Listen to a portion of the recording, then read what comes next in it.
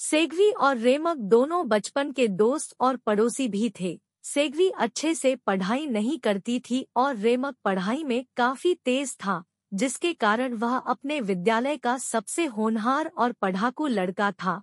जब सेगवी बोर्ड परीक्षा में कई बार असफल रही, जिसके बाद वह रेमक से काफी चिढ़ने लगी। कुछ सालों बाद भी सेगवी 8वीं में ही रह गई और रेमक ने 12वीं तक की पढ़ाई पूरी कर ली।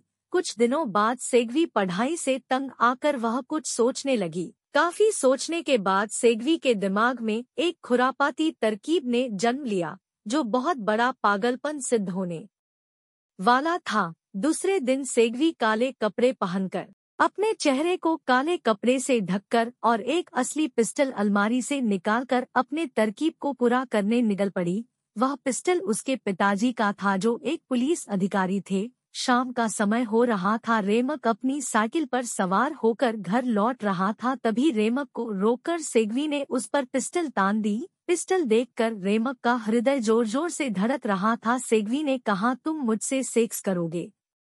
नहीं तो मैं गोली चला दूंगी। सेगवी ने पिस्टल की नोक पर उससे सेक्स किया और कुछ समय बाद वह वहां से ऐसे चली गई मानो कुछ हुआ ही न हो। रेमक घर तो लौटा, परंतु उसने शर्म के मारे अपने परिवार वालों को कुछ नहीं बताया। कुछ महीने बाद सेगवी ने फिर से बिना पढ़ाई किए परीक्षा दी, परंतु इस बार भी वह असफल रही। सेगवी ने सोचा था, एक बहुत तेज दिमाग और सफल व्यक्ति से सेक्स करूंगी तो मैं भी तेज दिमाग वाली और सफल लड़की बन जाऊंगी। सेगवी अब समझ गई थी कि ज्ञान प्राप्त किए बिना ज्ञानी नहीं बना जा सकता। उसका दिमाग तेज तो नहीं हुआ, परंतु कंडोम का उपयोग किए बिना सेक्स करने के कारण वह गर्भवती जरूर हो गई। जब उसके घरवालों को पता चला तो सेगवी को खूब डांट पड़ी, परंतु सेगवी ने अपने द्वारा किए खुरापाती काम को किसी को नहीं बताया। 9 महीने बीत जाने के बाद सेगवी ने बच्चे को जन्म दिया।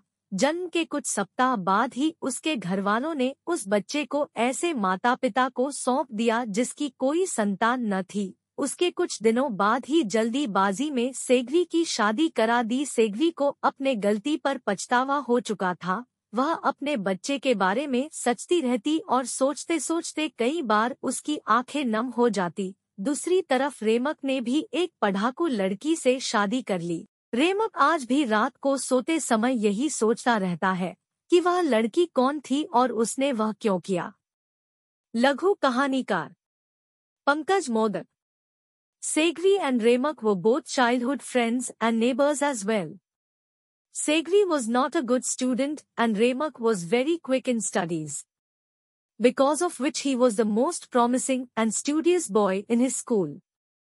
When Seghvi failed the board exam so many times, after which she started getting very annoyed with Remak. Even after a few years, Seghvi remained in 8th and Remak completed his studies till 12th. After a few days, after getting fed up with Seghvi's studies, she started thinking. After a lot of thinking, a crazy idea was born in Seghvi's mind, which was going to prove to be very insane. The next day, Seghvi dressed in black, covered his face with a black cloth and pulled out a real pistol from the cupboard to carry out his plan. That pistol belonged to his father, who was a police officer. It was evening time when Remak was returning home riding his bicycle, when Seghvi stopped Remak and pointed a pistol at him. Remak's heart was beating loudly after seeing the pistol. Seghvi said, "Will you have sex with me? Otherwise I will fire."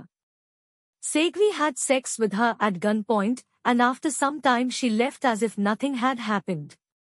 Remak returned home, but he didn't tell his family because of shame. After a few months, Seghvi again took the exam without studying, but this time also she failed. Seghvi had thought that if I had sex with a very sharp-minded and successful man, I would also become a sharp-minded and successful girl. Seghvi now understood that one cannot become wise without acquiring knowledge. Her mind did not become sharp, but she definitely became pregnant because of having sex without using a condom. When his family members came to know, Seghvi was scolded a lot, but Segvi did not tell anyone about the bad work he had done. After 9 months, Segvi gave birth to a child. A few weeks after his birth, his family handed over the child to childless parents. A few days later, Segvi got married in a hurry. Segvi had regretted his mistake. She used to think about her child, and many times her eyes would become moist thinking about it. On the other hand, Remak also married an educated girl. Even today, while sleeping at night, Remak keeps thinking that who was that girl and why did she do that? Short story writer Pankaj Modak.